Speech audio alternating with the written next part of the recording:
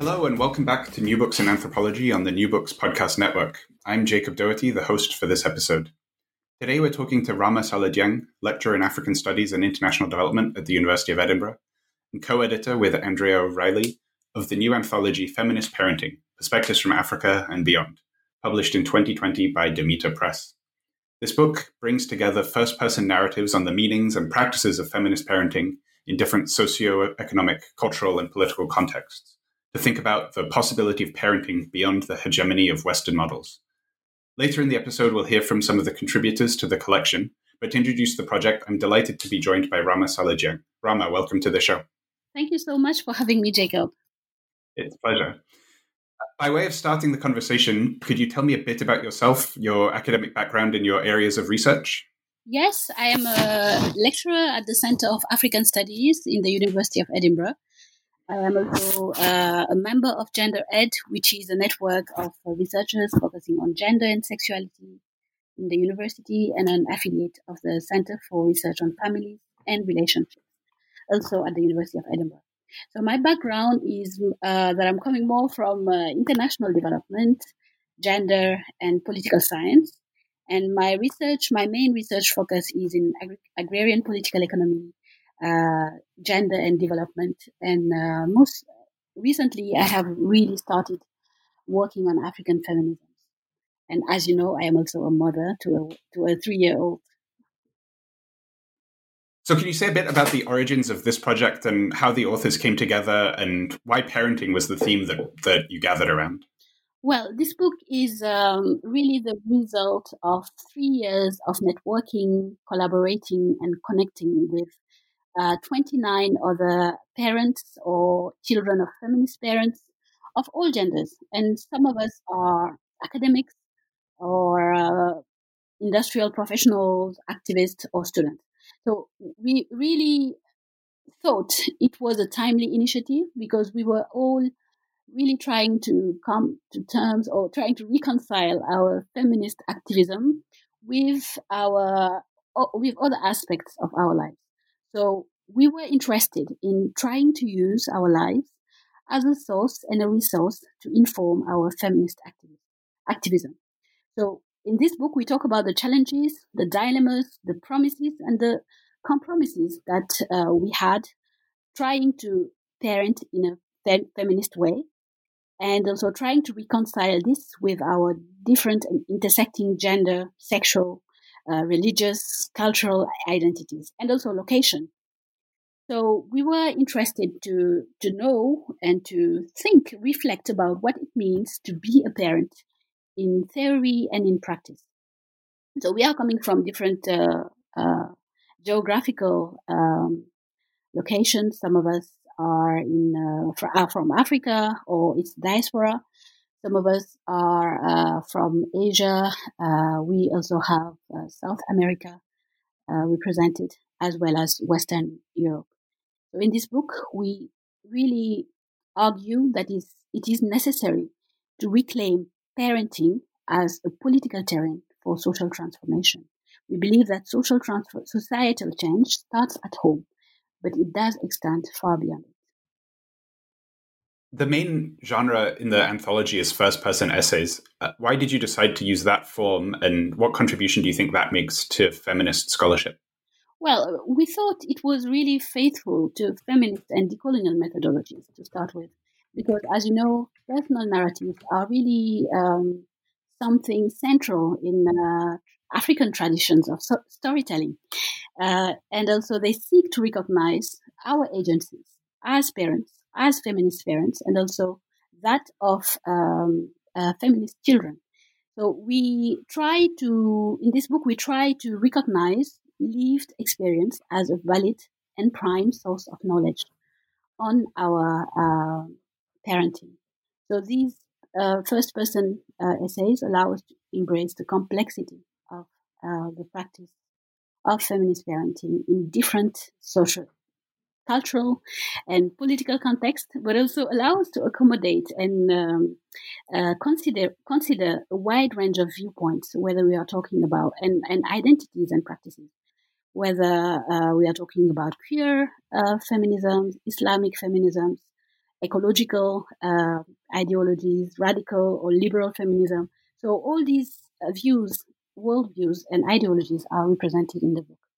And also, we are also trying to explore alternative ways of parenting, not only through birthing, but also adoption, fostering, or just caring for significant others. What do you think have been some of the main assumptions or oversights of mainstream Eurocentric feminist discussions of parenting that the collection speaks back to?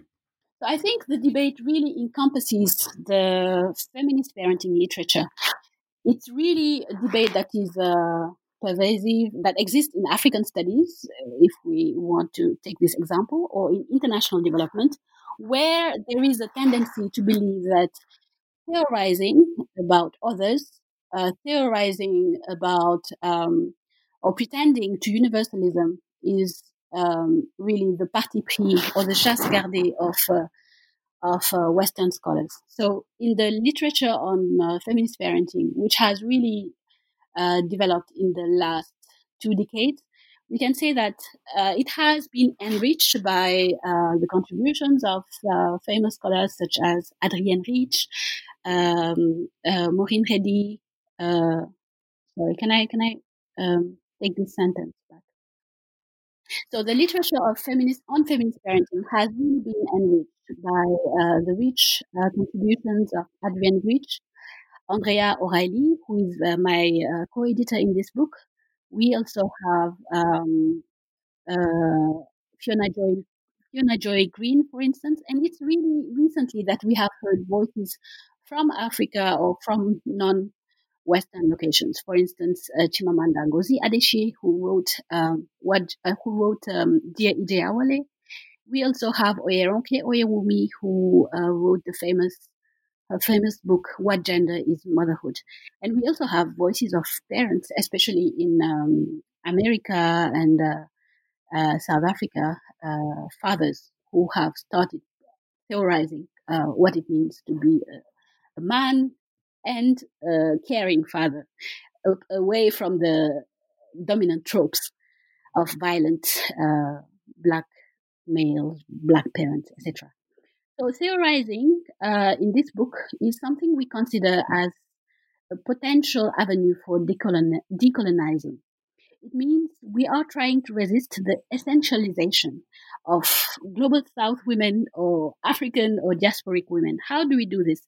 We are trying to compare what it means to be a parent in Senegal, in Dakar, what it means to be a parent in Johannesburg, in Pakistan, in Germany, in Paris, in various locations to try and compare these experiences to see what are the commonalities, what are the differences, and how and what can we learn from each other.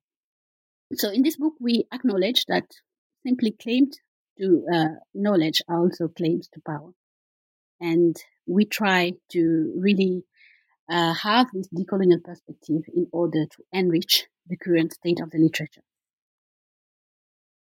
So you're just getting at this in my next question, which has to do with the coloniality of gender. And in the introduction, you offer this really powerful genealogy of African feminisms and situate the book within these different traditions in African feminism. So can you say a little bit about how the coloniality of gender is manifest in contemporary discussions of gender in Africa and how the book tries to break with that?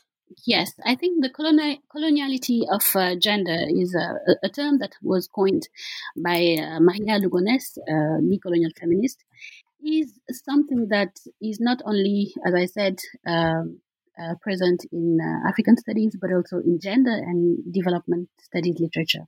But when it comes to the specific topic of African feminisms, when I was growing up, I was really inspired by all these women writers, strong women characters, whether it is Maria Maba, Buchi Emecheta, Bessie Head, Nawal El Sadawi, Ama Ata Aido, Tsitsi Dangaremba. All of them were really inspiring in the sense that the characters that they had were not the typical submissive women that our patriarchal cultures praise. So I was, on the other hand, really surprised not to see this represented in the academic scholarship, where there was really a domination of production from Western Europe and America. So, and this is not. I am not the first one to make this to make this statement. Oyeronke Oyewumi, in her book "What Gender Is Motherhood," is stating that, in fact, there is very little feminist research on the continent that can tell us about indigenous constructions of motherhood, because our scholars, African scholars, take their funds, concepts, and cues from Western feminist research. So it is necessary to it is necessary actually to acknowledge the intellectual and emotional labor that African feminists have put into contesting the domination of the feminist scholarship, and also to recognize that difference and context matter, because the issues that we are seeking to address when we are in our various feminist struggles, these issues, whether it is sexism, domination, patriarchies, oppressions, and inequalities, they are really daughters of their time, but also daughters of their social context, social structures that engendered them. That's the reason why we have, for instance, the seminal text of Chandra Mohanty, who was talking about against the essentialization of global South or African women. We have Ife Amajume, who was talking about who wrote the book Male Daughters, Female Husband, in which she is claiming that gender is something fluid. It's not as fixed or binary than we might it's not as fixed that it as conceptualized in some literature. Oyeronke Oyewumi also has made really great contribution to the topic when she proposed that maybe age and seniority are more important organizing principle than sex or gender before in pre-colonial African societies. And then there had been also other authors. So West African scholars have really been at the vanguard of this contestation. We have had Bibi Bakare Yusuf, for instance, who has also made significant contribution. Amina Mama, Aisha Imam, Fatou Sow, all of them have really contributed to contesting the invisibilization or silencing of feminist scholarship on this topic. And even when we look at what is happening in the US right now, we have had some books by Black African feminist scholars, Afro-American feminist scholars, who are contesting the whiteness of the scholarship on motherhood. Nefertiti Austin is one of these.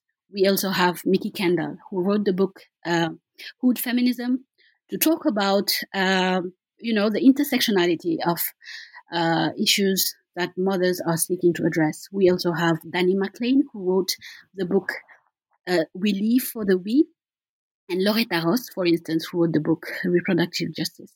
So I think that's where we are coming from, and I think those are contemporary debates that are really daughters of their time when you see what is making the headlines right now with anti-racist and anti-sexism debates. I think it's really a good time to be alive.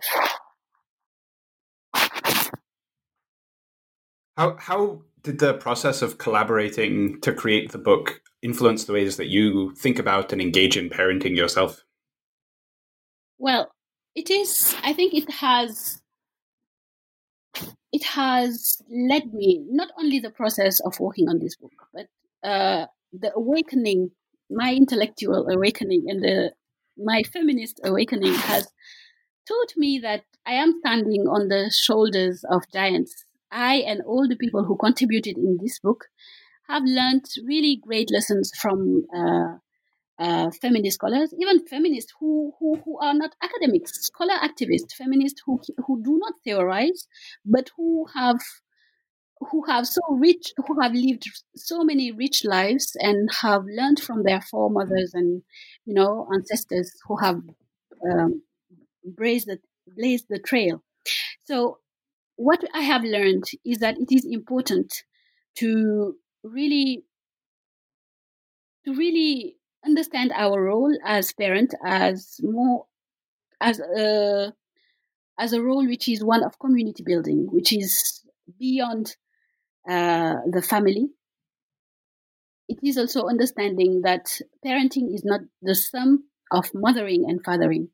It is an action verb. It makes me realize that the powers that we have in our hands as mothers, fathers, and parents in public life, we are leaders, and we have a role to play in community building. We have a role to play in society. And even when I take the example of the Senegalese society, there are these figures who might not have actually mothered or given birth, but who are playing this role in society. They are called Bajenu Gox. I think it would really be a good comparison with Patricia Hill Collins' notion of mothering the mind. So people who are there to bear witness, but also to transfer skills, knowledge, and also to protect. So when I talk about parenting, it's not just the business of the father and the mother. It is the business of all the people in the society. So when I use my Wolof language, for instance, when I talk about jur, it's more than being pregnant or delivering a child. It's also about educating, taking care of, nurturing, cuddling, all of this. So I think it is important. It is an important lesson that I have learned. And actually, the current COVID crisis is showing us that really it does take a village to raise a child, and it does take a village to come to fight against the intersectional issues that we have right now. I think we'll come back to COVID a little bit to talk about a piece that you wrote for Corona Times.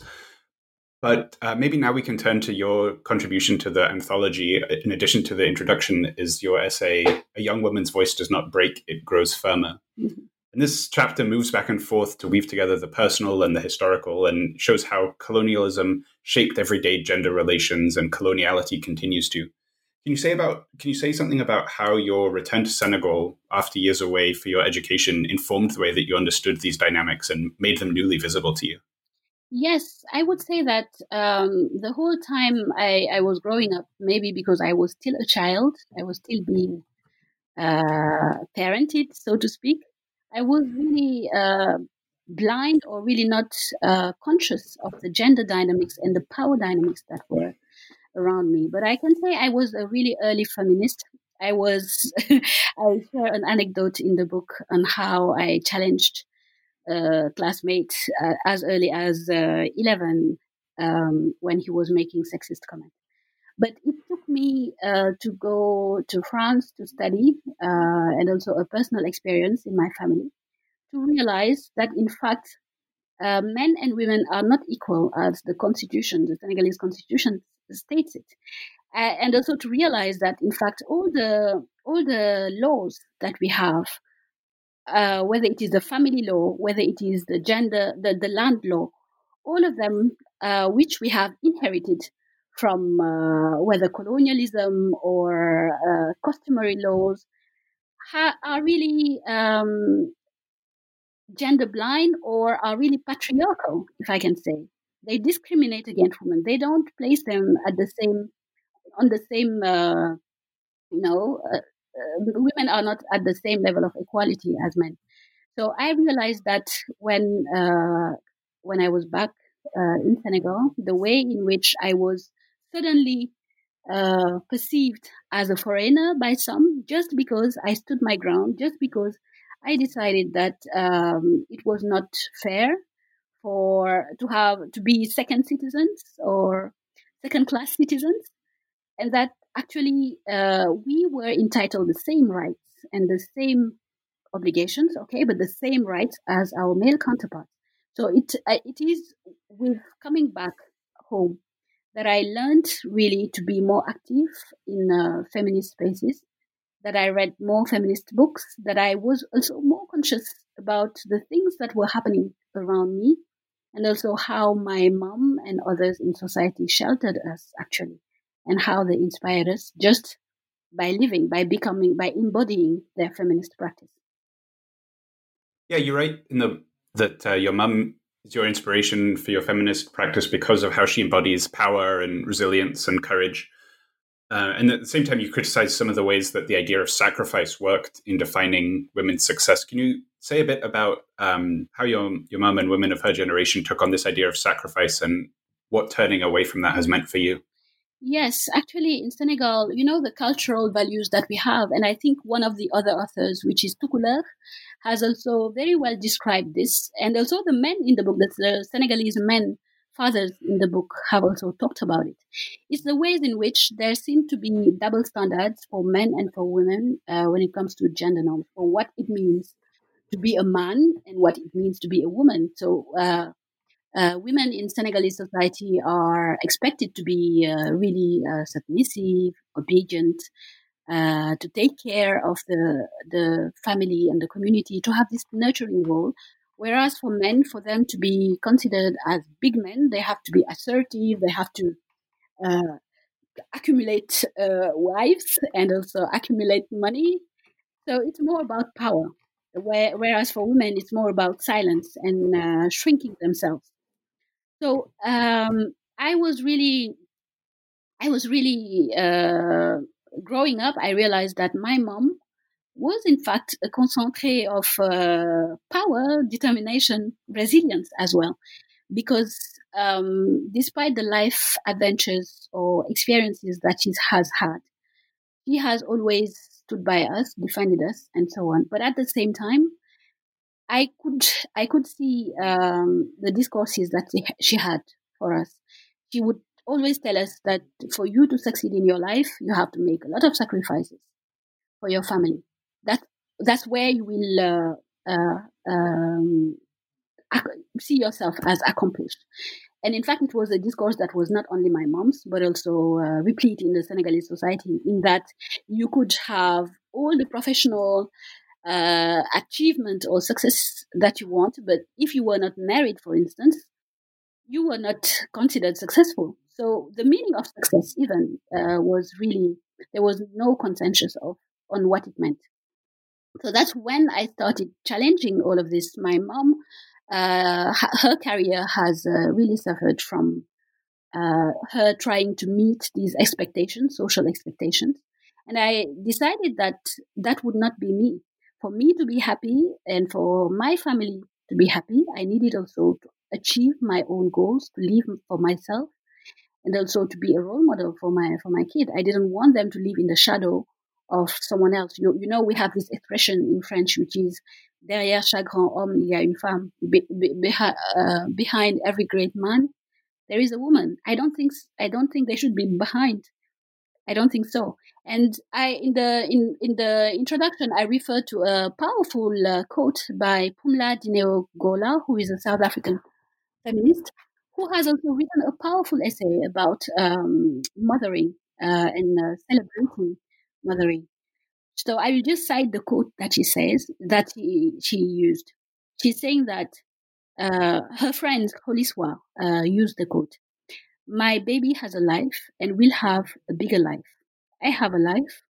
We are building our lives together. She's not my life. I am not, and I am not hers. I have a great life that I have worked quite hard to design, just as it is. I have no intention of giving it up.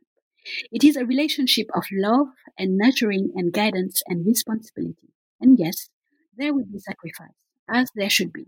But I will not sacrifice myself to motherhood. It would be a horrible thing to do to myself and an injustice to my child. So I will leave you with that quote on this question.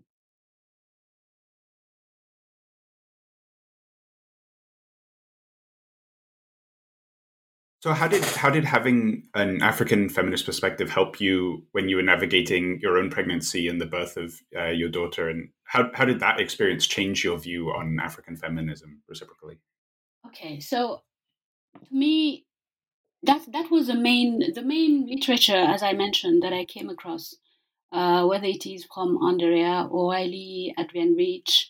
All these great literature were either considering feminist mothering or feminist fathering, whether it is the South Africans that I mentioned. So it was rare to come across. There were literature about feminist parenting as a whole, but I think this African experience or growing up in Senegal allowed me to understand that parenting is not just the sum of mothering and fathering. It was more than that.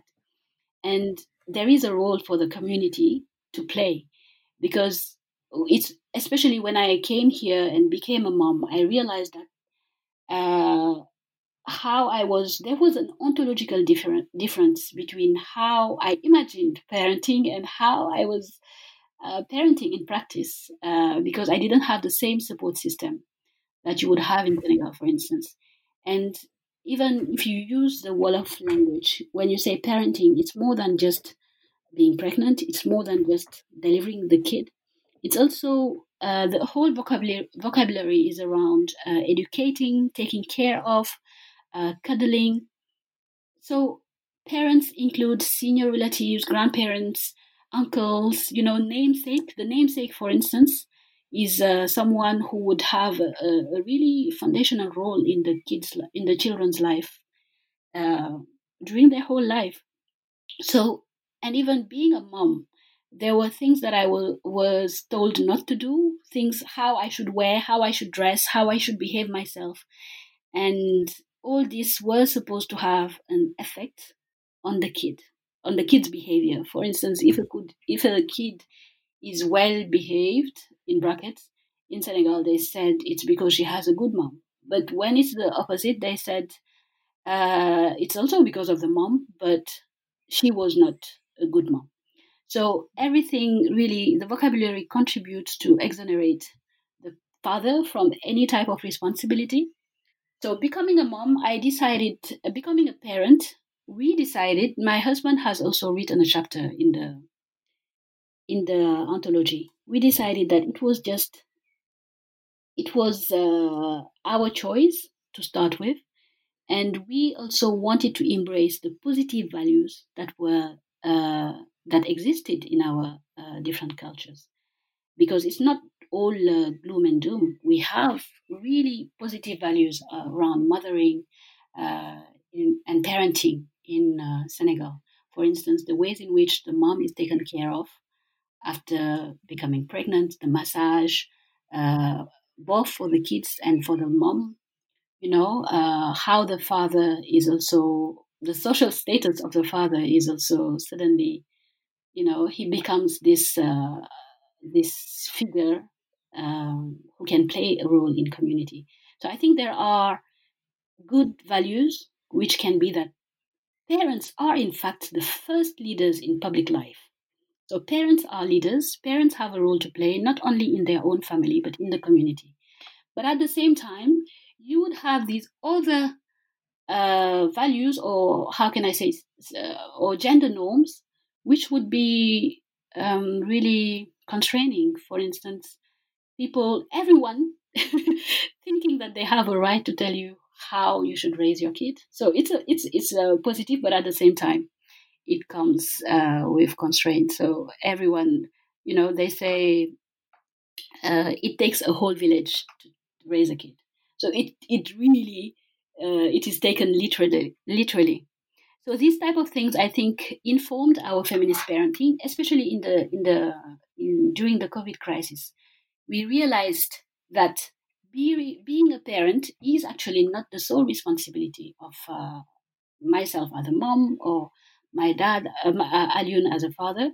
It was also the role of communities. So we are still in touch with our families via social media, via WhatsApp, and so on. So they are still playing a role, even if it is in different with using different medium. So there is a strong sense of collectivity, a strong sense of being, becoming, and doing together. So parenting is something that is done with others. It's not something that one does, in isolation with the rest of society. Sorry for being long. You write in the essay about some of the difficult experiences of grief and anger around parenting that you reflect on as both deeply personal as well as structural. What has parenting taught you about the many ways that social reproduction is devalued and marginalized, both by the academy and by governments? Well, I think that would really fit the current situation, reflecting about the current situation. Because, as you know, with the COVID crisis, we suddenly realized that all that we held for being normal was, in fact, even our comfort. Everything was based on other institutions, social institutions playing their role. So, whether you talk about the nursery or schools, caring systems playing this role and being there. So, with this crisis, we realized that actually we got it wrong. We got it wrong. We think of parenting as something that only parents do, and we don't involve the community. We don't try and invest in parenting as a terrain for social transformation. So it's not just something. Families are communities. So if we understand it this way, we understand the need that we have, the urge that we have to repoliticize parenting, because the the it can be transformative. Raising a child to be anti-racist, raising a child to be anti-sexist, raising a child to be to be caring, to be loving, I think would also reflect in more empathetic and more um, societies that consider more the value of radical solidarities. So I think that's what this crisis have told me, that you can't. Social reproduction is all the activities involved around giving life should really be reconsidered and given more value, because we are realizing that putting profit before people is just useless and meaningless and potentially harmful. So caring and parenting are two serious businesses to be left to parents and carers alone. And when I talk about repoliticizing parenting, it means also recognizing that policies or policy making is not neutral. It has consequences far beyond these are economic policies. They have social repercussions. So I think we need to value this more. We need to have an intersectional approach to policy making. Have this acknowledging that this will have an effect on gender, on race, on ability, uh,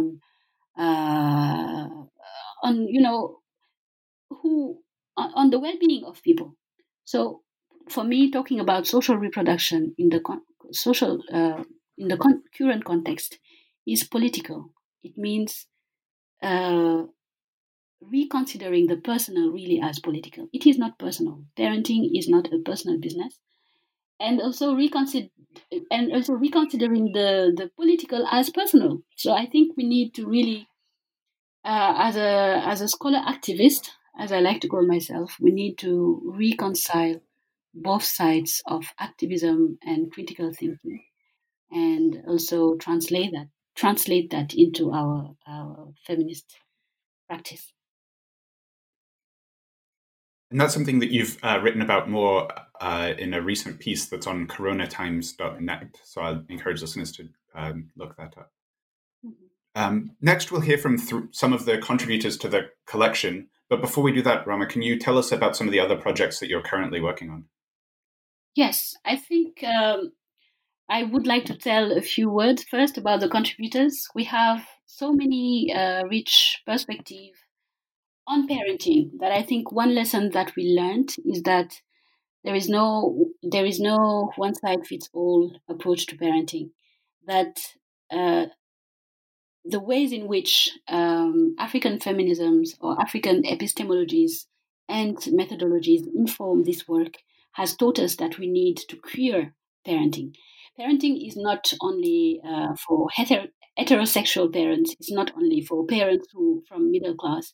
It's really acknowledging that there are single parents, that there are, people who are parents but have not given birth literally have not given birth but have chosen to adopt, have fostered kids, have I think Patricia Hill Collins has talked about it, mothering the mind. Even in the academia, as an academic, as a program director, you come to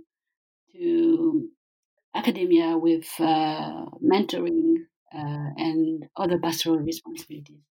So thinking about parenting with those 29 parents, some of whom are queer, some of whom are single parents, some of whom are children of feminists, some of whom have chosen to parent alone after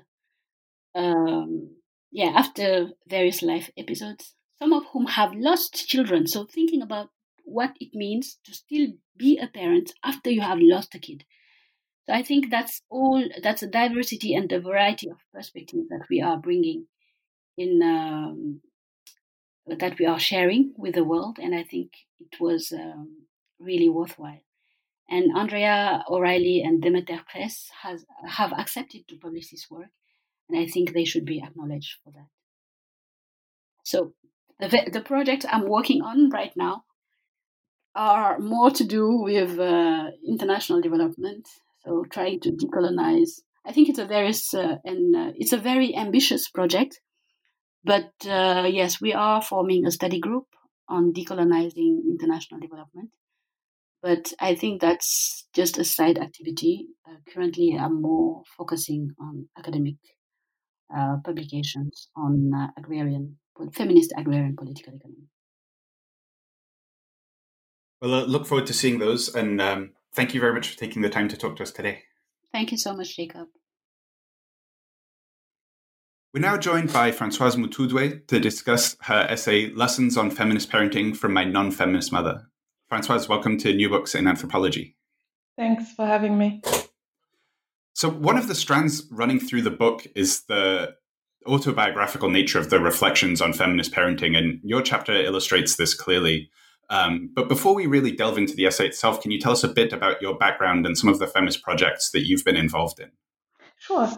So I am from Cameroon, and I'm also French. I currently live in Morocco, having lived in many other places. So I find myself being finding it difficult to find the place that I call home. But I am definitely African. Africa is my home. And I am a feminist activist. I have been working in the NGO sector in different roles, and currently working as a consultant, expert on gender and social justice. And I am the founder and I manage an initiative called EYALA, which means words in Douala, the language from Cameroon. And it's a feminist platform where I give voice and space for discussions and connection for African feminists, from across the continent. But I'm happy to say more about that. Great. So your contribution to feminist parenting is called Lessons on Feminist Parenting from My Non-Feminist Mother. So can you say a bit about what feminism meant to your mother and how she imparted that to you? It's so interesting because I don't think I've ever even heard my mother use the word feminist, if not to say she's not a feminist.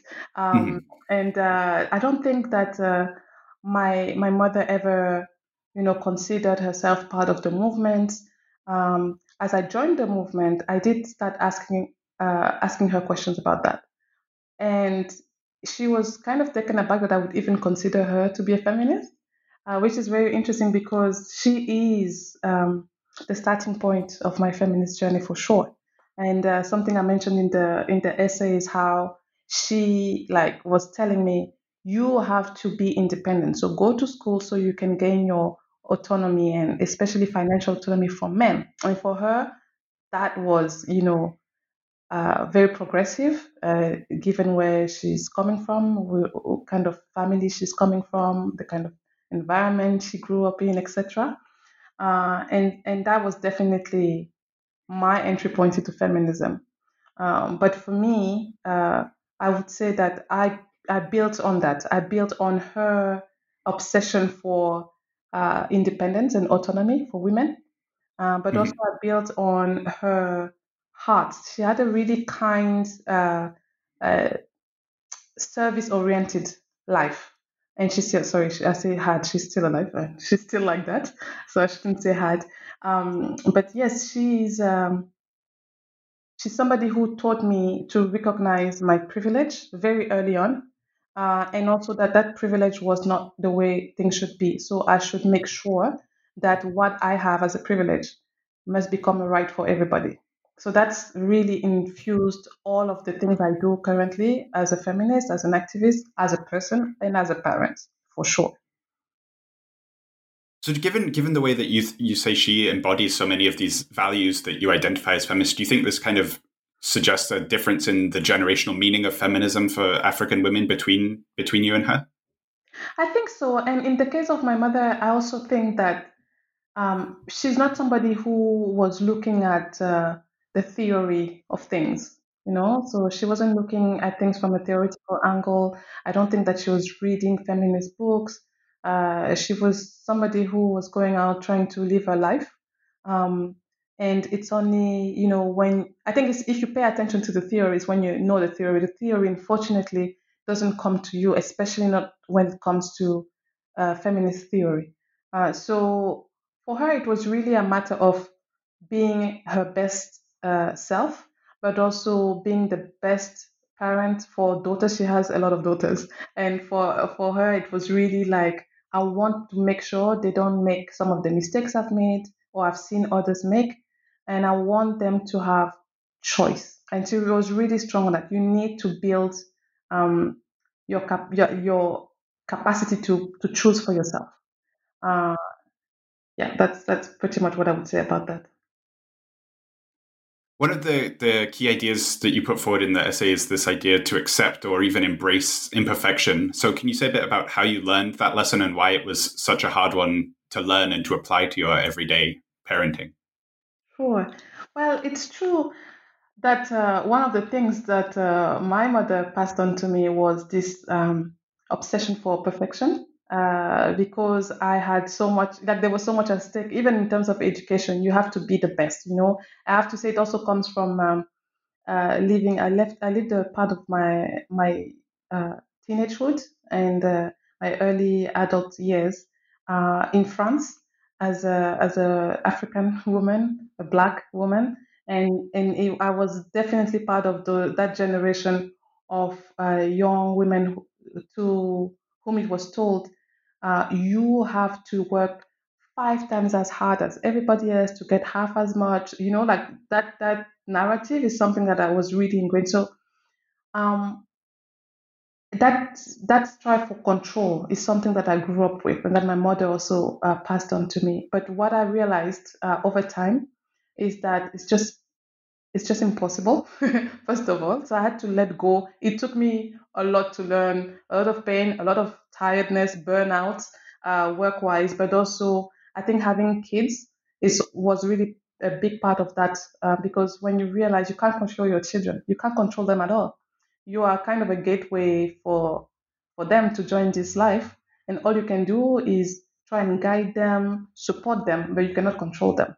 So you have to let go of what you think they must become, and you just have to equip them with what you believe they need to make their own decisions. And for me, that has been very much infusing some feminist principles and values uh, by talking to them about them, but also by trying to embody them, because at the end of the day, they emulate what they see.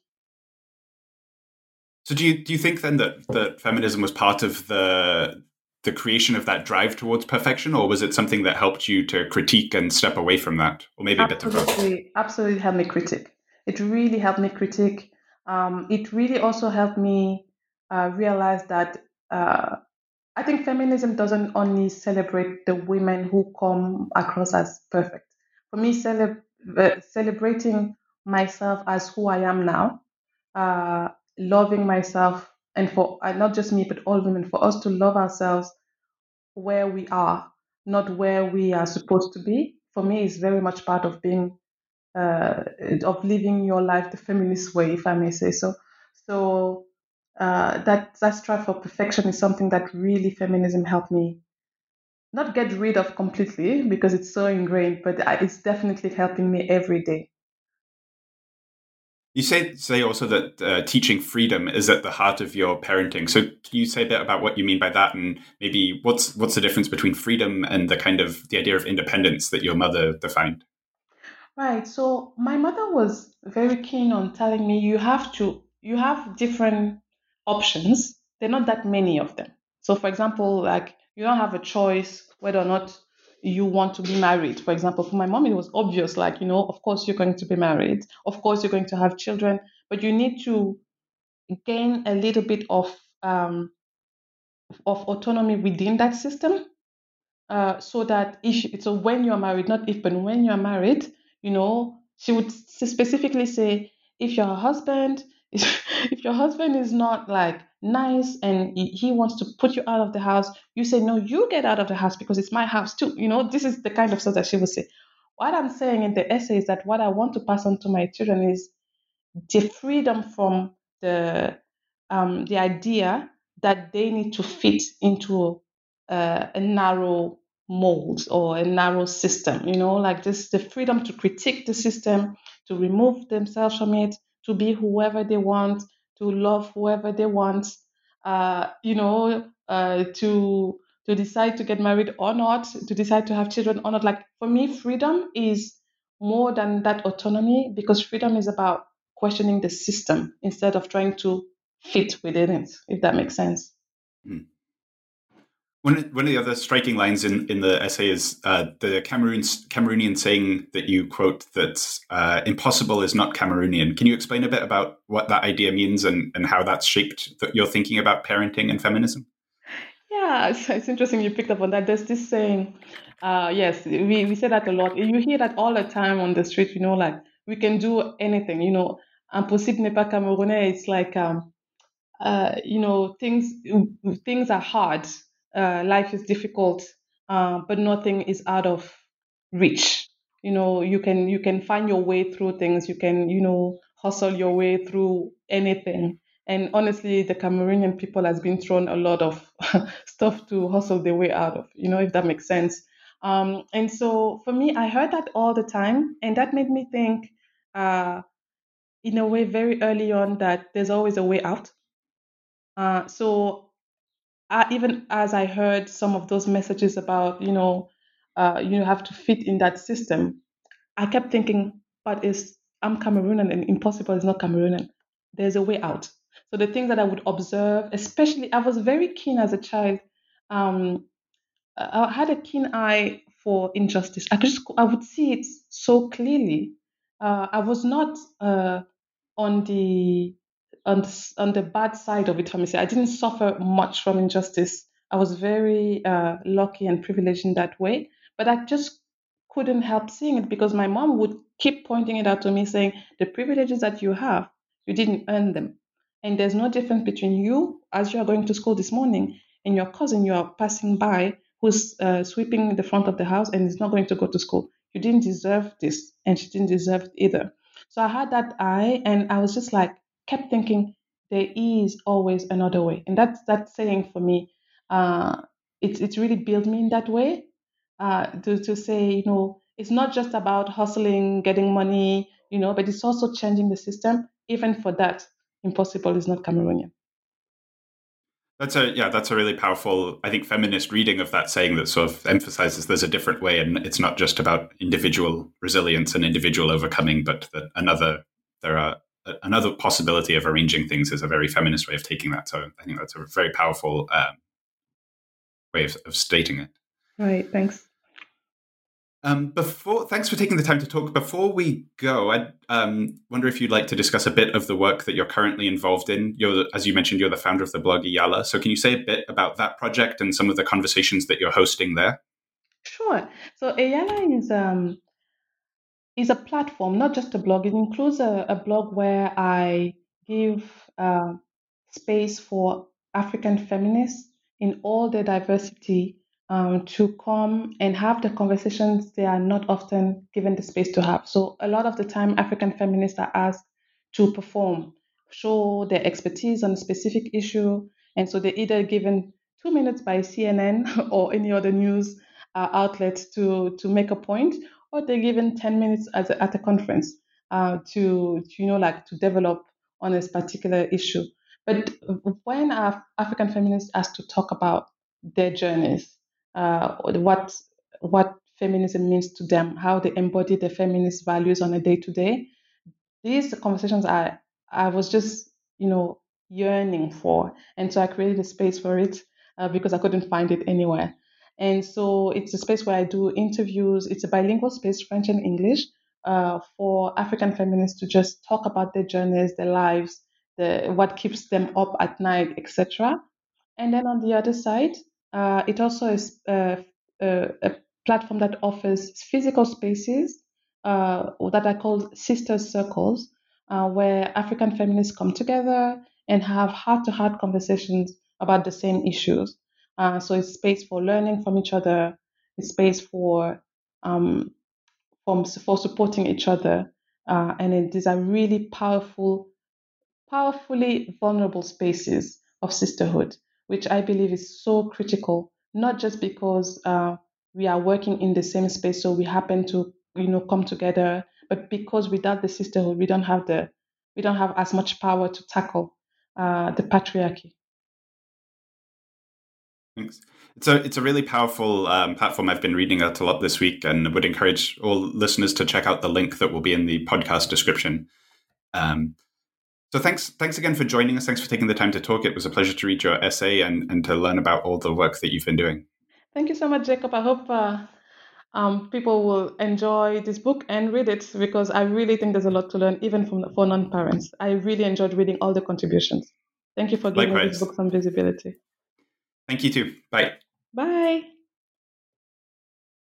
We're now joined by writer and activist Sadaf Khan, author of the chapter Growing into Motherhood. Sadaf, welcome to the New Books in Anthropology.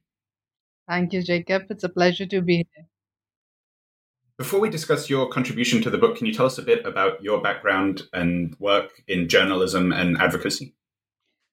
So I have a fractured identity, I would say. I have started my career as a journalist, but moved on to advocacy around media and internet policies. And within that, I do a lot of work around freedom of expression, making the internet a safer space for everyone.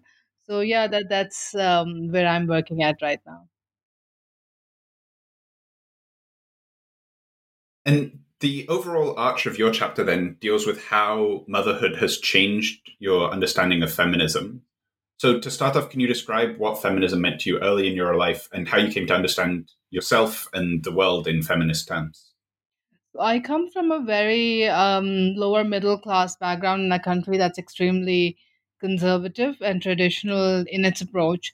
So it wasn't until much later in my life that I was exposed to ideals that now I consider as feminist. I grew up watching a mother who took on very traditional roles, who took care of her children, and then who suffered a lot when my father passed away, leaving my mom with 5 children. She had no experience of um, finances, how to manage. Um, you know, she had no financial independence, and she hadn't worked a day in her life. So for me, feminism was forced. In a sense, it was dramatic because it was the circumstances in which we were thrown at that forced me to see how unfair and how deliberating the system is, in which women are completely dependent on men, and then they're completely dependent on society to survive, and not given any skills to do so. Where when they faced with situation like this. It was very personal awakening to feminism. Then I read about it, and then as a young person who was also angry about whatever was happening, my initial feminism was also very performative. It was very vocal, so it was about confrontation. Yeah, but that has changed over time. Who were some of your early feminist role models then, and what did they represent to you? What vision of feminism did they embody and manifest? So as I said, my introduction to feminism wasn't very traditional. Who I loved was reading the writers, Emily Dickinson, um, and just reading literature and seeing women who were writing constantly and making their space in an industry that was male dominated. That was both my escape, and that was actually what started me towards writing this. So I would definitely say Emily Dickinson. The rest would be more personal role models, women who I was seeing around myself. My mom and how she rose to that challenge. Some politicians within Pakistan who were challenging uh, the hypermasculine nature of politics itself. So it was a very hodgepodge group of women who were inspiring me in different ways, and who I was also questioning in different ways. So I can't say there was any one person who I completely idealized in that sense. But I took inspiration from different things different people was doing. At the time when I was going through my own feminist awakening, I would say it was the same time when Benazir Bhutto was being elected the prime minister, and I went on to see her doing some amazing things, and I also went on to see her conforming to some of the ideals that produce that hypermasculinity, hegemonic nationalist narrative. So it was also a conflict on how the same people were embodying two very different kind of philosophies in themselves, and then how everybody else was getting affected by this contradiction in their actions at some point. And so your contribution to the book is called "Growing into Motherhood," and it really deals with the kind of transformative effects that this experience has had on you, on your identity, and your thinking. So, can you say a bit about the way in which you write about how pregnancy threatened your sense of self, and what conflict this experience engendered, and how you navigated that? Yeah, so essentially, because feminism was very performative in the sense that um, I was surrounded by women, and I was surrounded by feminists who were very angry, and for whom traditional gender roles themselves were and still are always a threat in all notions. So as a pregnant woman, when you are essentially performing something that is the most traditional of traditional things you can do, and also being in a space where you don't know whether pregnancy is going to how it is going to affect your career, how is it going to affect your growth, um, all those conflicts kind of threatened my sense of where I was going at. I pushed off pregnancy for a very long time. I was married for 8 years before when I had my first child, and that's like completely unheard of in Pakistan. At least it's not something that people do. So it's not that this came as a shock to me. It was something I was scared of before I made the choice to conceive and become pregnant. But yeah, but I didn't expect it to manifest in that way, because there was also this joy, and at the same time I was being told by multiple sources and multiple people, and in all the feminist collective, everybody was ranting about how motherhood is an unfair burden on women. And even though a lot of discourse is about what roles do fathers play, but in the end it was pretty obvious that motherhood was something that holds women back. And even if they excel at their careers and they excel at doing everything, they're essentially taking on a lot of burden that they should not have had to take alone. So all this, there was a lot of fear, and there was also a lot of confusion even about the joy I was feeling. I didn't know if I were a good feminist for wanting to do some of the things that I did. I didn't know if I was a good feminist, and even buying clothes. There's feminism is inherently also anti-capitalist for me.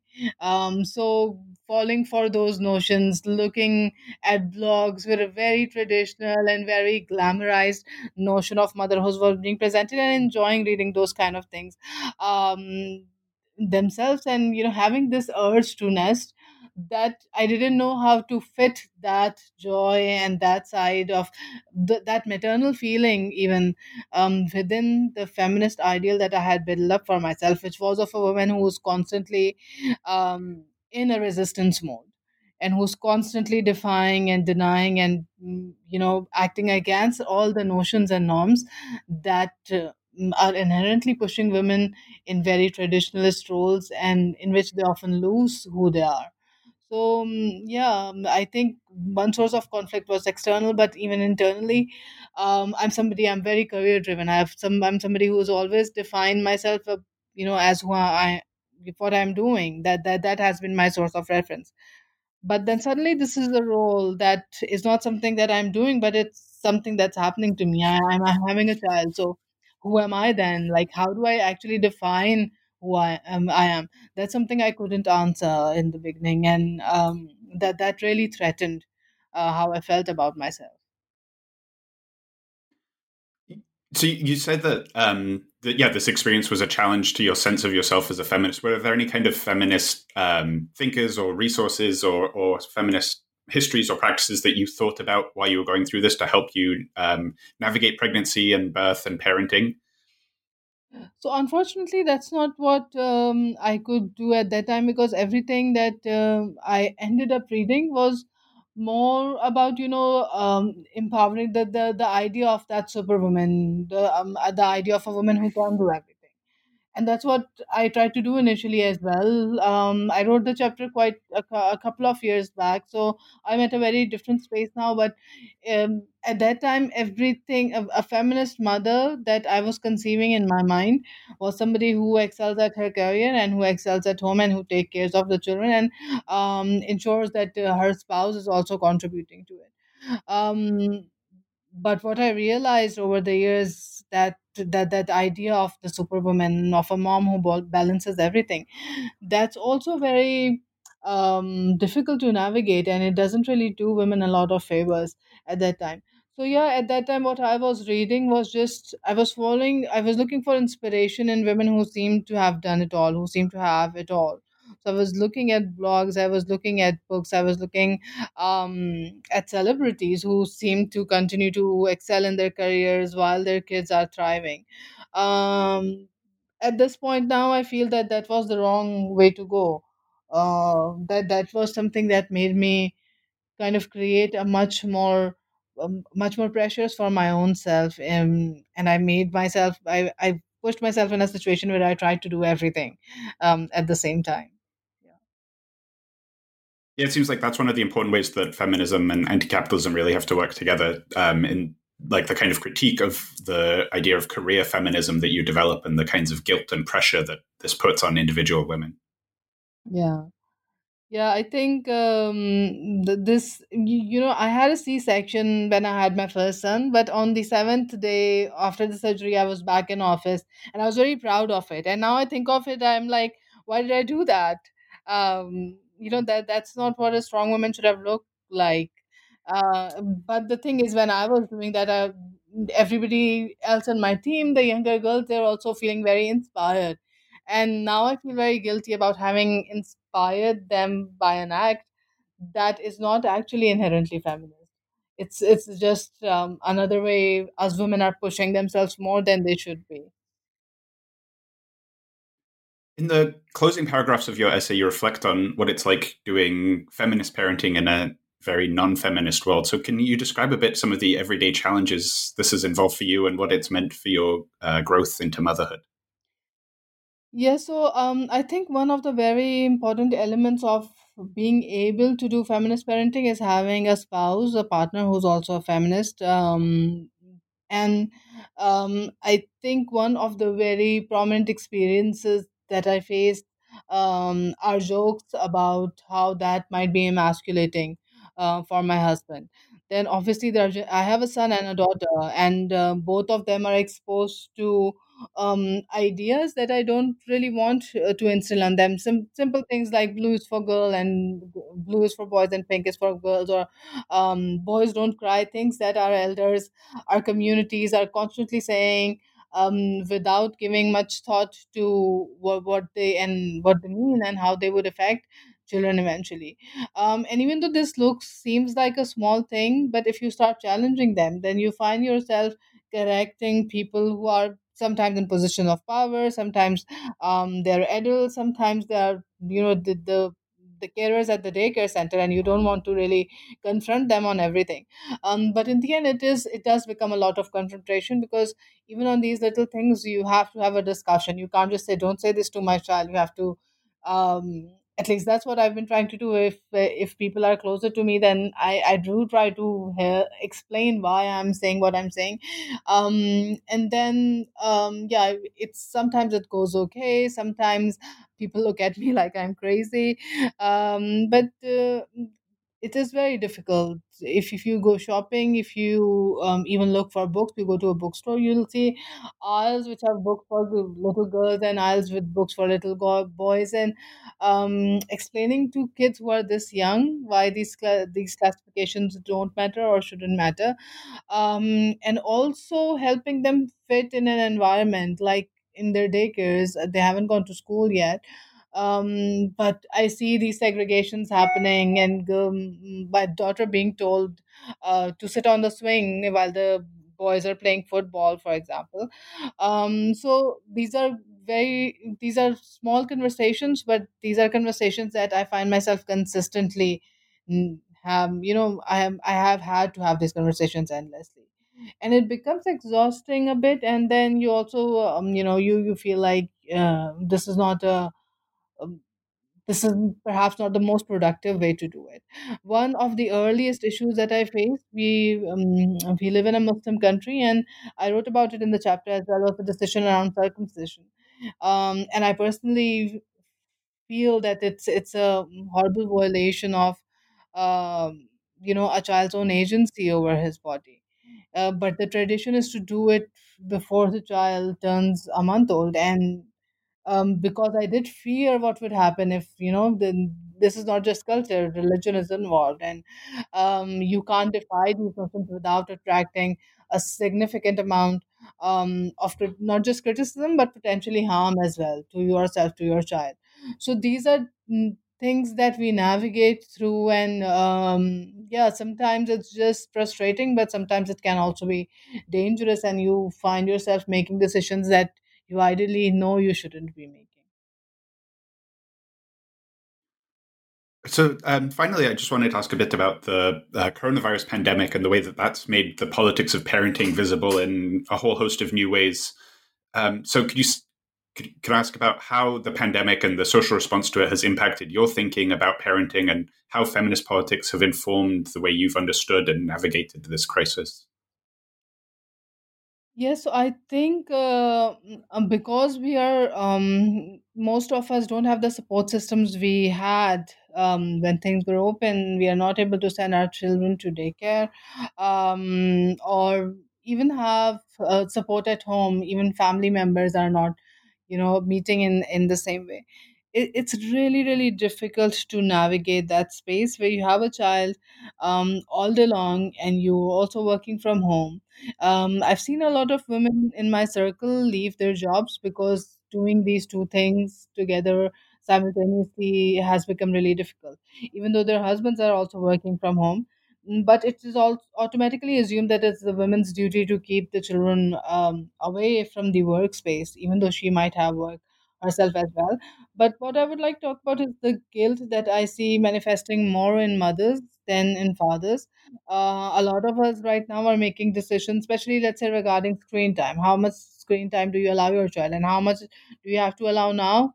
While you are stuck at home and you have a ton of work to do, and even though at times it becomes a situation where you do have no choice, but I see women feeling so much more guilty about exposing their children to screens, or leaving them unattended for a longer period of time than they would ideally want. And I feel that fathers have made that transition more easily.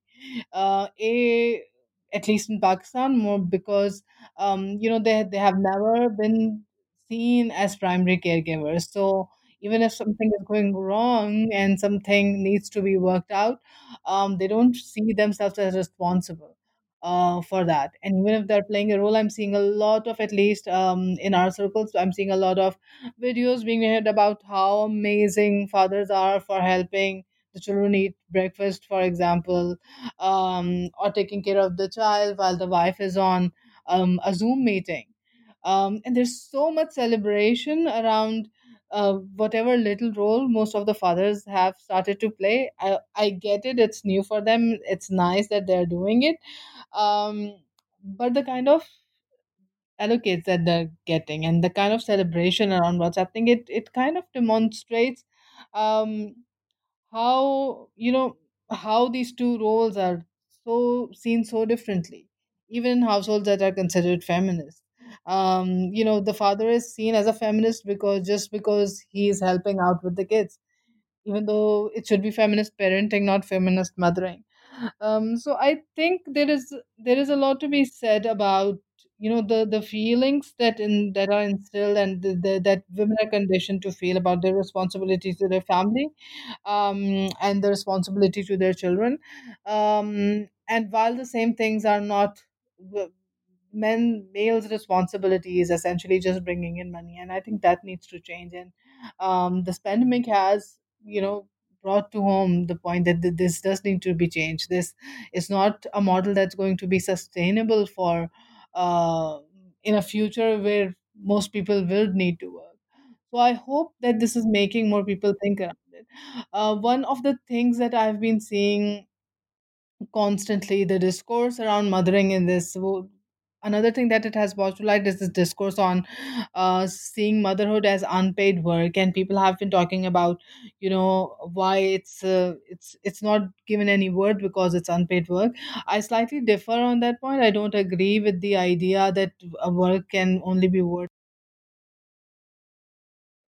Thanks, Siddharth, for taking the time to talk today. Before you go, can you tell us about any of the projects you're currently working on you'd like our listeners to know about?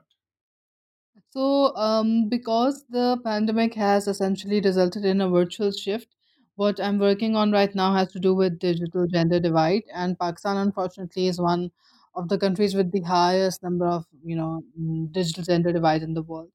What we are seeing specifically and what I'm working on specifically are issues of surveillance by intimate partners, by families, the lack of access women have to digital technology, to internet. We're looking at the impact it has had on their livelihoods and on the education of students. In a similar vein, what we are seeing in Pakistan right now is a sudden resurgence of the Times of movement, and a lot of young girls from schools and colleges as young as 11, 12 have been um, coming out on social media talking about the harassment they have faced in schools. So that's something that we are very closely looking at and trying to figure out how to best support these students. Another thing that's happening again in the digital realm is the harassment and abuse of female teachers and young students while they're taking their online classes. So these are the areas that connect to our work on getting more women online and creating safe spaces for women online. The last project that I talk about is a very interesting research that I'm currently conducting, which looks at hypermasculine narratives and how hegemonic narratives of masculinity have seeped into our policy discourses and how it has affected policy making and the legal system in Pakistan, and how the technology itself is challenging the notions that have been embedded in our culture and in our social values for decades now. So it's a very interesting time. It's frustrating, but it's also a very interesting time for anybody who's doing gender related work in Pakistan, because a lot of things are happening. A lot of young people are coming forward and trying to take their space, making their voices heard. And the discourse that has traditionally been simply on oppression and violence of against women in Pakistan, that's shifting to identities and the politics of power, and the idea of agency for women. So this is a huge shift in the discourse of the feminist movements in Pakistan, and I feel good about it. I feel that there's a lot of radicalization and there's a lot of hate speech against these women. But the fact that it's getting radical and the polarization is happening also shows me that more and more people are collecting on the side that wants to talk about identity and how it ends up affecting um, politics and policy of the country. And where might people go to follow the research that you're doing? It's yet to be launched, but it will be uploaded on digitalrightsmonitor.pk. Fantastic. Thank you. Thank you for taking the time to talk and for sharing all of the work that you're doing. Thank you so much. It was a pleasure talking to you. We're now joined by musician and activist Katie, who's on the line from Dhaka. Katie, welcome to New Books in Anthropology. Thank you, Jacob. Before we talk about your chapter, can you tell us about your background and your experiences with feminism as a political movement in Senegal? Well, I'm soon going to be 47, but I'm in the music industry, primarily in Senegal, since more than 20 years now. Um, I've been one of the pioneers of hip hop here, which is still a movement in Senegal. We still call it a movement because there is this whole ideology thing behind Senegalese hip hop still, which is very political, socially oriented. And I must say that it's mainly hip hop which opened my eyes to political, social issues, and it's through the music I learned about all of the issues I'm I'm fighting against today. So yeah, I'm primarily from the hip hop scene, but more and more now. Um, I'm open to working with other people who are from different areas, scholars, um, or journalists, um, and combining the two is a really great tool for me since music is really helping establish a dialogue with people because first they come for the music and then we go over and have a real chance to talk about music. So basically, all of the projects I'm working on are somehow related to music.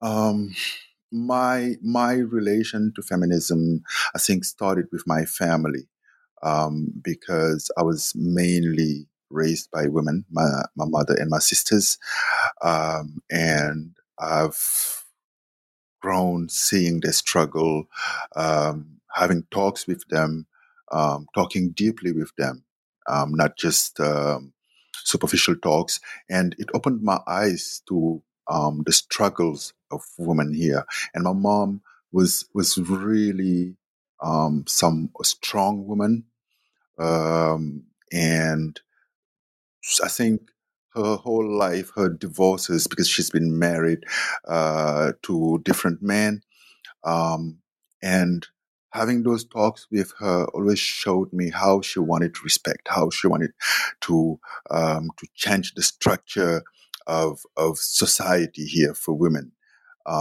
She didn't live long enough to make it happen, but it definitely changed me having those discussions with her because she said no a lot. She asked for respect a lot from the man she married. The reasons behind her divorce were most of the times linked to that respect she demanded. And so for me, um, trying to have those dialogues with men mainly um, nowadays is definitely linked to how my mother, what my mother told me, or what I've learned from my mother. What's it like having those conversations now through hip hop, particularly with men?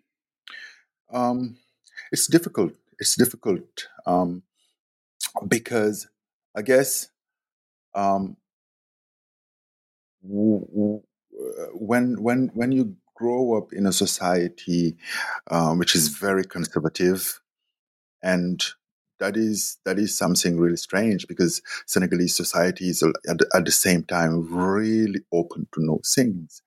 But you realize that there is a certain limit. Um, there is a core structure that people don't want to change. Um, and having those discussions through hip hops is sometimes uh, you marginalize yourself. You get accused of um, trying to bring in ways of life that are not ours. You get accused of collaborating with the West.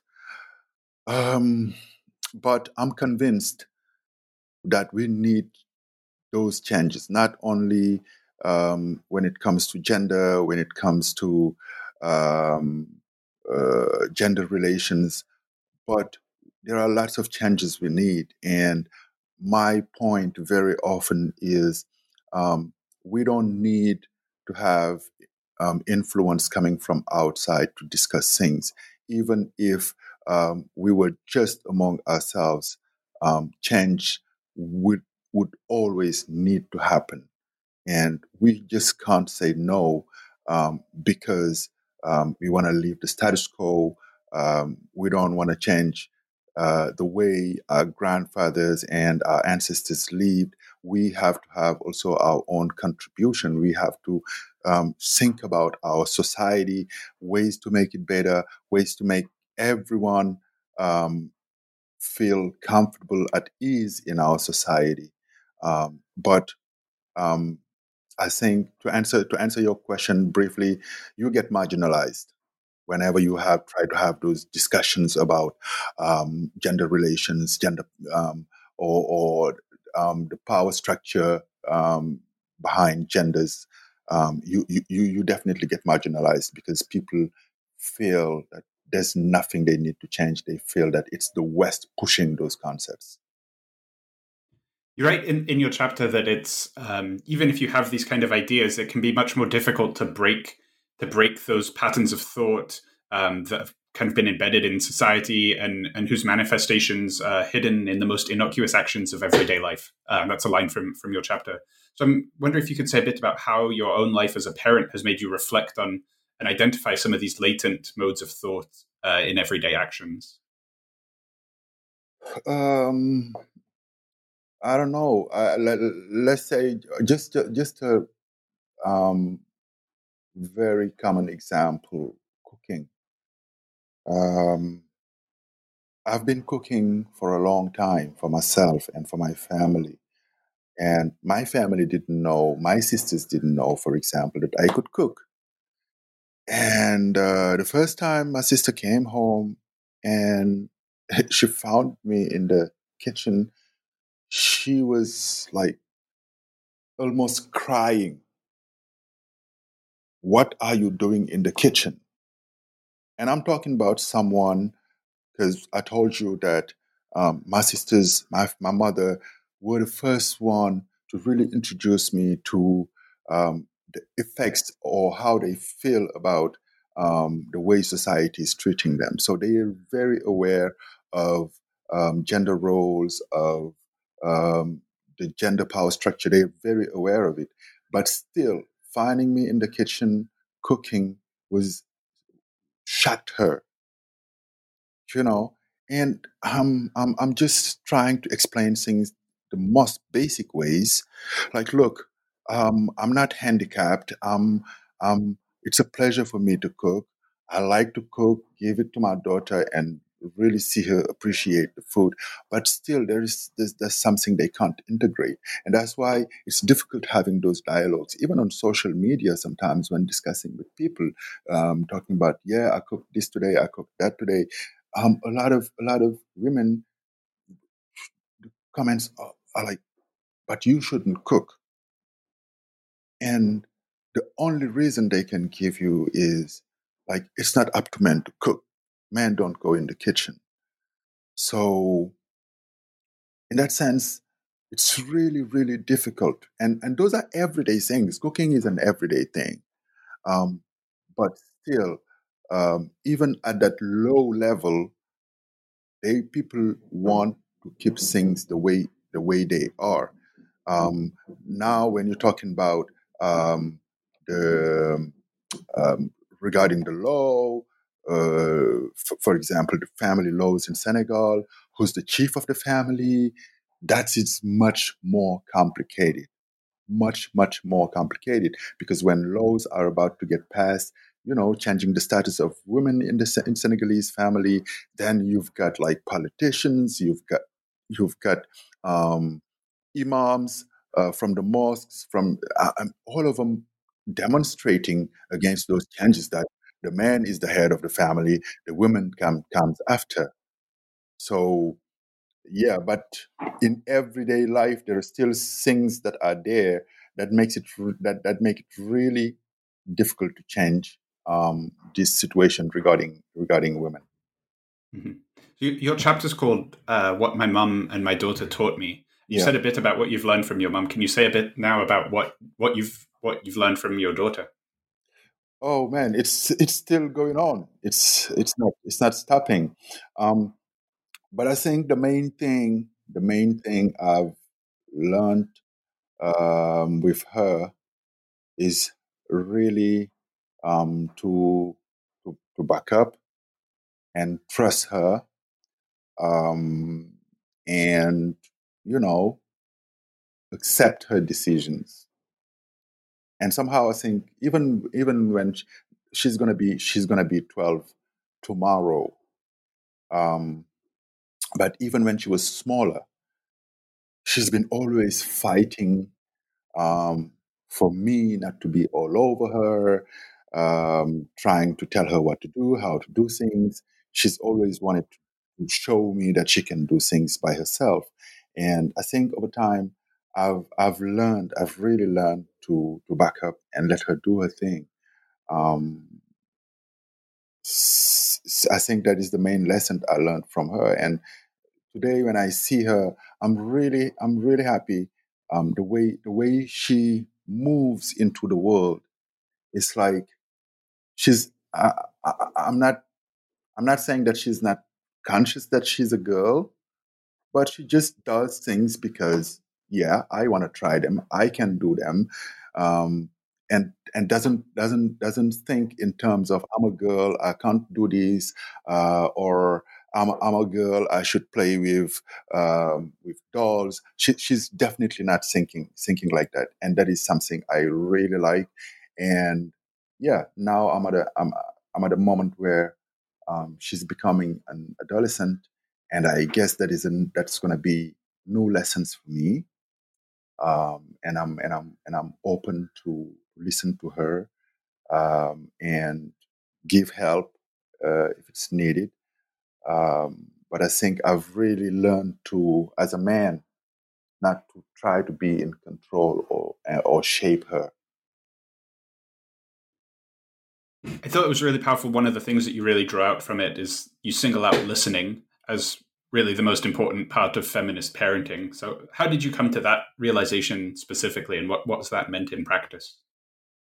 I think I've described that little anecdote when we were buying shoes, and I think it really came from that moment on, um, that it made me aware of how I was not listening, how I wanted her to adopt my ideas, um, and for her to voice her frustration. Um, that moment, it was really painful for me, to hear my daughter say that about me. You always say no to everything I want. I've seen something I like, but I'm pretty sure you won't like it. That was painful for me. And it really, at, right at the moment, I was like, this is not how I want to raise my daughter. I want her to be, not to do whatever I say. I want her to have her own opinion. I want to respect her own decisions. And since I've been really trying and yeah, there are moments where I'm frustrated because I'm very convinced. I'm totally convinced, for example, when she makes certain decisions or when she wants to do certain things, that this is a bad idea, but still I got to accept, let her make her mistakes, and then come back, we talk about it, and somehow her being aware that I'm listening, that I'm accepting, makes it easier for her also to accept my suggestion. She's less on the defensive because she knows I'm listening. She knows I respect her opinions and her decisions. And I think it's that sort of dynamic we are in right now. So what would you say is the kind of the big lesson that fathers of sons might take away from this book, Feminist Parenting?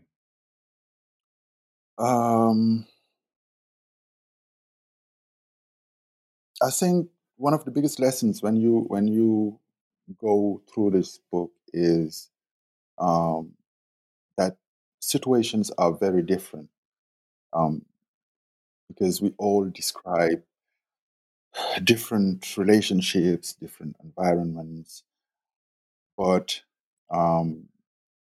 there are certain things which are really common, and particularly it is like how women,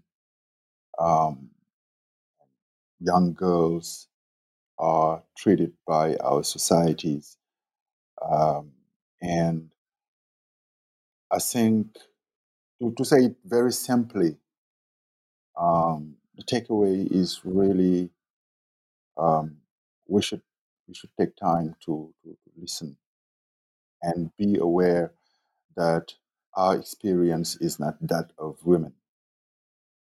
Our experience as young boys weren't similar to the experience of young girls, and therefore we have to listen. We have to listen and acknowledge the struggle women are going through. I think that is definitely the what should be the takeaway in this book.